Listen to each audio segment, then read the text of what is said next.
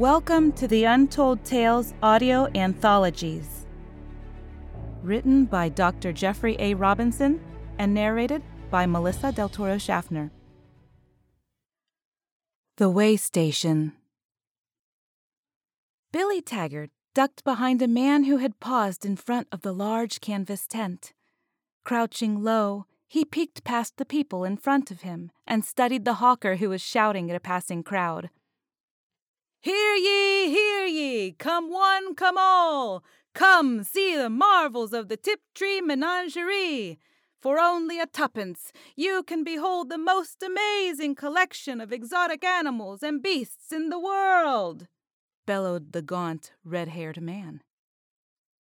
"Come and see the giant man-eating snake from the deepest jungles of Africa, and view the hideous lizard man from the cannibal tribes of South America.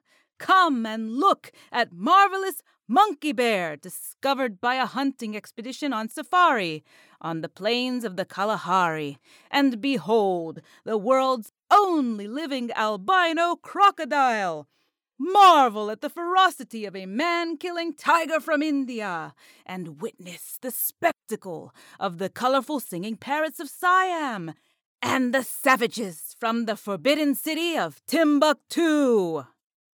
For only 2 pennies, you can see these wonders of nature before the expedition leaves London for an extended tour of Europe. This could be your last chance to see the only surviving specimens of some of the world's most unusual creatures.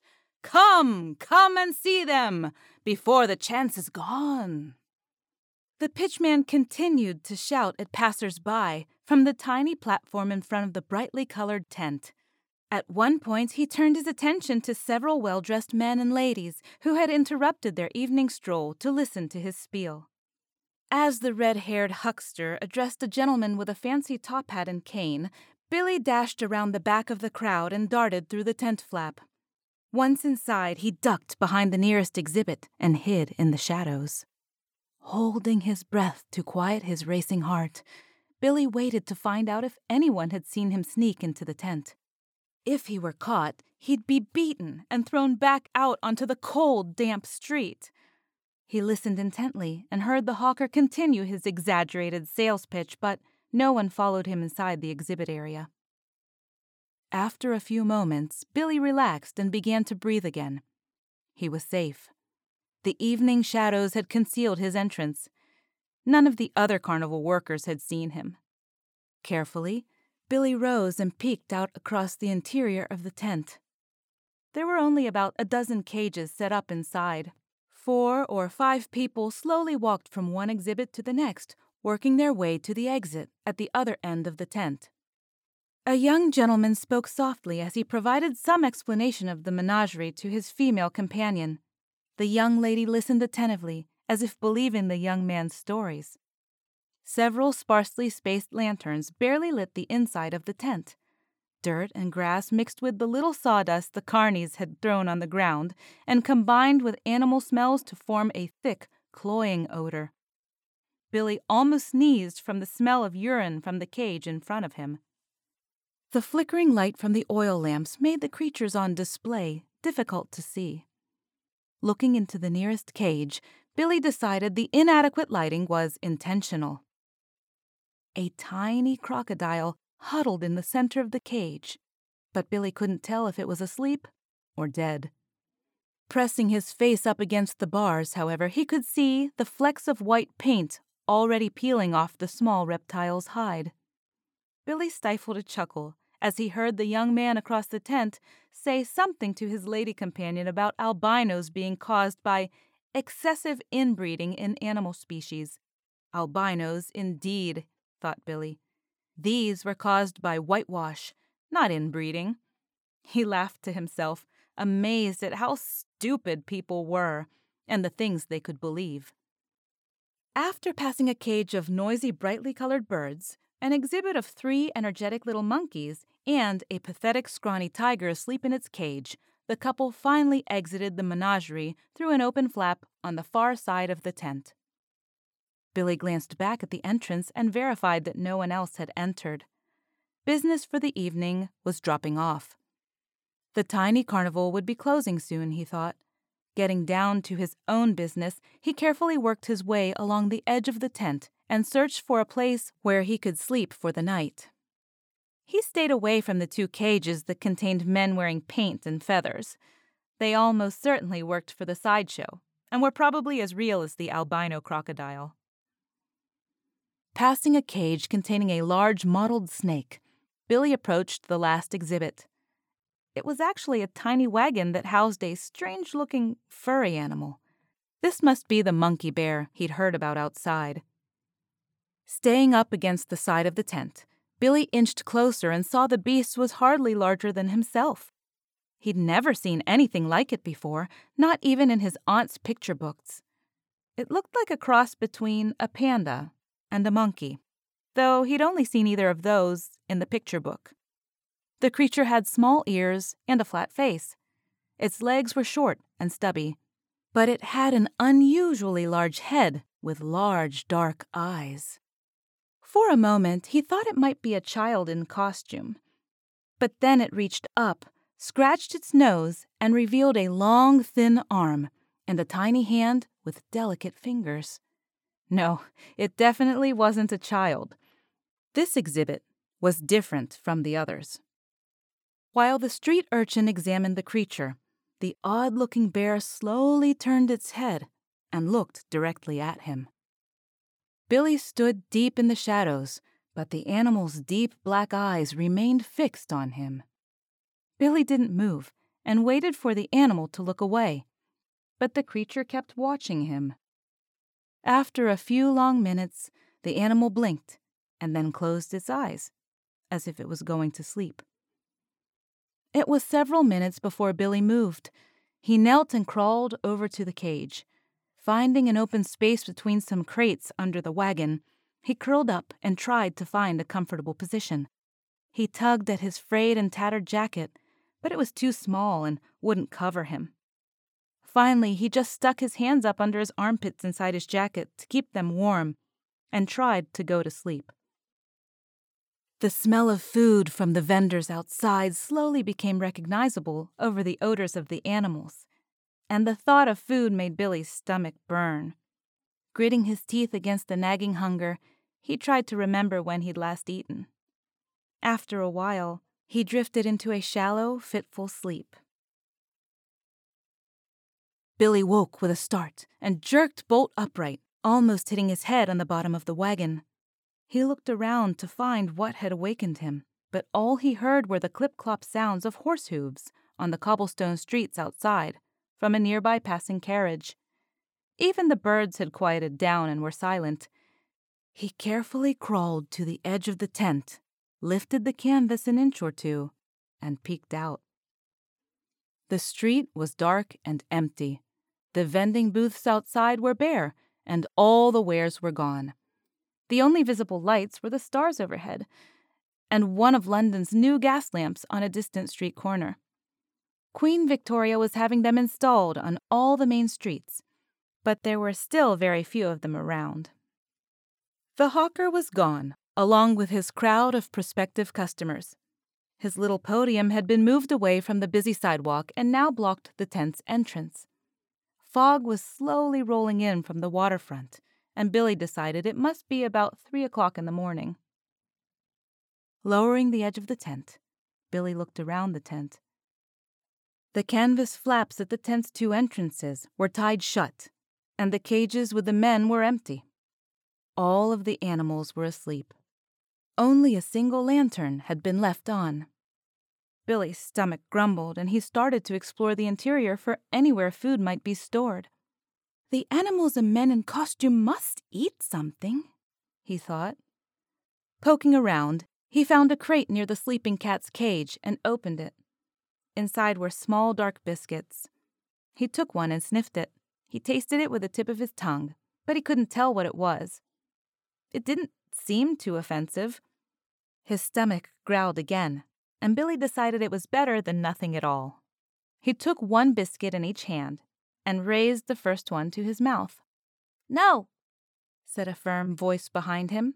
Billy jumped and spun around, dropping both biscuits. He expected to find a carnival worker behind him and raised his hands to ward off the strike he knew would come.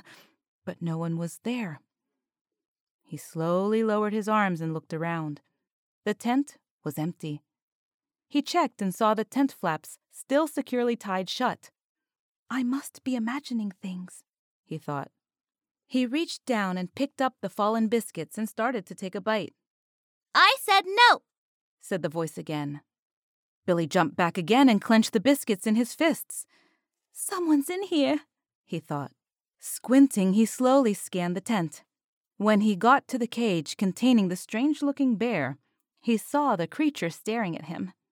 No one else was around. All the other creatures were asleep.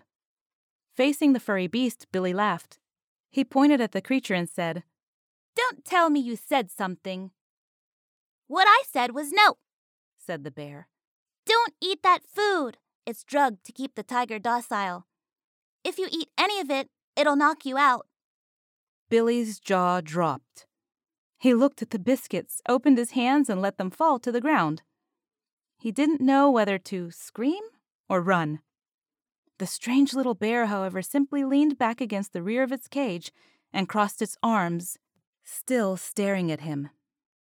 Billy slowly walked toward the cage and stopped about a dozen feet from the bars. He began. "Did you talk?" The creature blinked and said, "Yes, I did.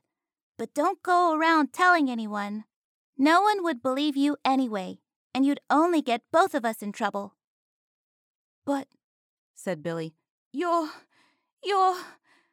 "Only a dumb animal?" said the creature.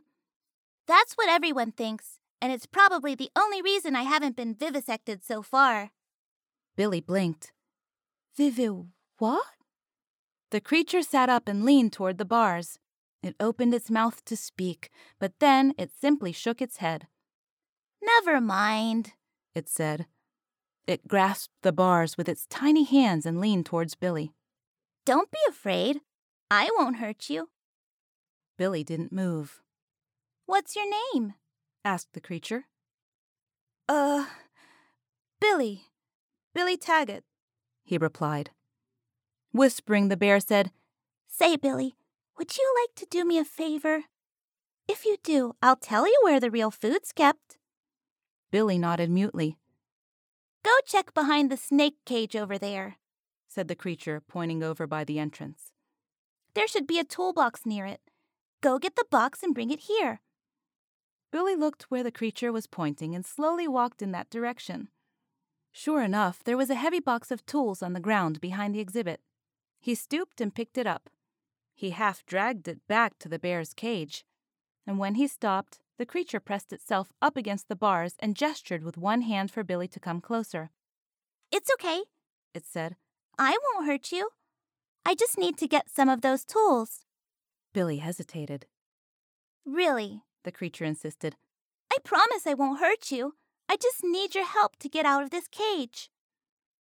Billy pushed the toolkit closer to the creature's cage and stepped back. "Billy," it said, sighing, "you're going to have to help me. I can't reach the toolbox from here. Could you at least open it and hand me some of the tools?" It sounded so reasonable that Billy obediently opened the box and took out a screwdriver. The creature reached through the bars and took the tool from Billy's hand. "Thank you, Billy," it said. Then the bear inserted the screwdriver into the lock of the cage and began to wiggle it around. While it worked, it said, "Can you see if there's a hammer, some wire, or any other small tools in there as well?" Billy bent down and removed some smaller tools from the box. He straightened up and offered them to the creature. It stopped working on the lock for a second and took the other tools. "Excellent," it said. "These are perfect." Then it returned its attention to the lock mechanism on the cage door. Billy watched the creature silently tinker with the tools and began to wonder if he wasn't really sleeping and having a strange dream. Without looking up, the creature said, "If you look over by the cage where the lizard man was earlier, you'll find a wooden box. That's where he keeps his lunch and his normal clothes. I can't promise you there'll be anything inside, but it's the best chance you've got if you're looking for food." The young boy started over toward the lizard man exhibit. Without looking up from its work, the creature said, "If there's anything there you don't want, bring it over here and I'll take it. You wouldn't believe what they've been feeding me. It makes me want to gag." Billy went over and investigated the wooden box. Inside the container, under some rags, he found a cloth bag containing scraps from a previous meal. There were a few pieces of cooked meat, some stale rolls that felt more like rocks, and a large chunk of cheese. There was even a small corked ceramic jar with some kind of drink in it. He eagerly took a bite of the cheese and brought the sack back to the monkey bear's cage. He dropped the sack to the ground and then sat down beside it. He anxiously took more mouthfuls of cheese and thought, "I don't care if it's a dream. It tastes wonderful." There was a loud click, and the cage door swung open with a loud squeak. The creature dropped the tools, hopped to the ground, and crouched down beside the bag. Digging through the sack, the creature pulled out one of the hard rolls and eagerly bit into it. Mumbling through a mouthful of food, it said, "You have no idea how long I've been trying to get out of that cage." Taking another bite, it added, "Or how long it's been since I had anything that's good to eat." Billy nodded and reached over toward the sack. The creature looked up and handed Billy one of the pieces of cooked meat. "Here, this is probably more to your liking than mine," it said. Billy took the meat, said, "Thanks," and took a bite. "You're welcome," the strange-looking bear said. The meat was tough and dry. Billy struggled and managed to pull a mouthful off with his teeth. Savoring the gristly fare, he said, "Do you have a name?" "Yes," said the creature, standing erect. It thumped its chest and said, "I am Tuktal." Billy nodded and said, Till. Then he laughed and said, "I'll call you Tal." "Excellent," said Tal. "New friends well met." The creature took the sack and slung it over its shoulder. Then it picked at the crumbs on the front of its fur and popped them into his mouth. "We'll have to hurry," it said. "It will be light in a few hours, and they get an early start around here. We'll both be found if we don't leave soon." "We?" asked Billy. "Of course," said the creature. "I still need your help. I stand little chance of getting out of London alone. I will need your assistance and will reward you handsomely if you'll consent to help me." Billy squinted. "Reward me how?" he asked. "With some of these," said Tal, extending his hand. Peering into the tiny hand, Billy saw 3 shiny stones. He took one, held it up, and gasped. It was a gem of some kind. Is this real?" "Yes, of course it's real. It's a diamond and very valuable. But I only have a few. If I give you these, will you help me?" Billy started to object and then realized he was about to haggle with a short-talking bear. He shook his head in disbelief and laughed to himself. Finally, he shrugged his shoulders and said, "Yeah, sure. Why not? But first, you have to tell me what you are." Tal thought for a moment and then said, "I am a traveler. My people live very far from here, and we avoid humans whenever we can. Unfortunately, several of my companions and I encountered a group of men in Africa. They were hunters. The others got away, but I was trapped by a net and captured. Still, I consider myself lucky. For a while, I thought I was going to be eaten. The hunters sold me, and I was eventually brought here to this carnival. I've been in that cage, or others like it, for about 4 months, waiting for an opportunity to escape. Most of the time, I was on a sailing ship from Africa with no place to escape to." "So, you're not a kid in a suit, or someone who's had a curse placed on them?" asked Billy. "No," answered Tal. "I'm just a different creature. Yet I'm much like you. I think, I talk, I travel, and I get myself into trouble sometimes." This story is to be continued in the next episode.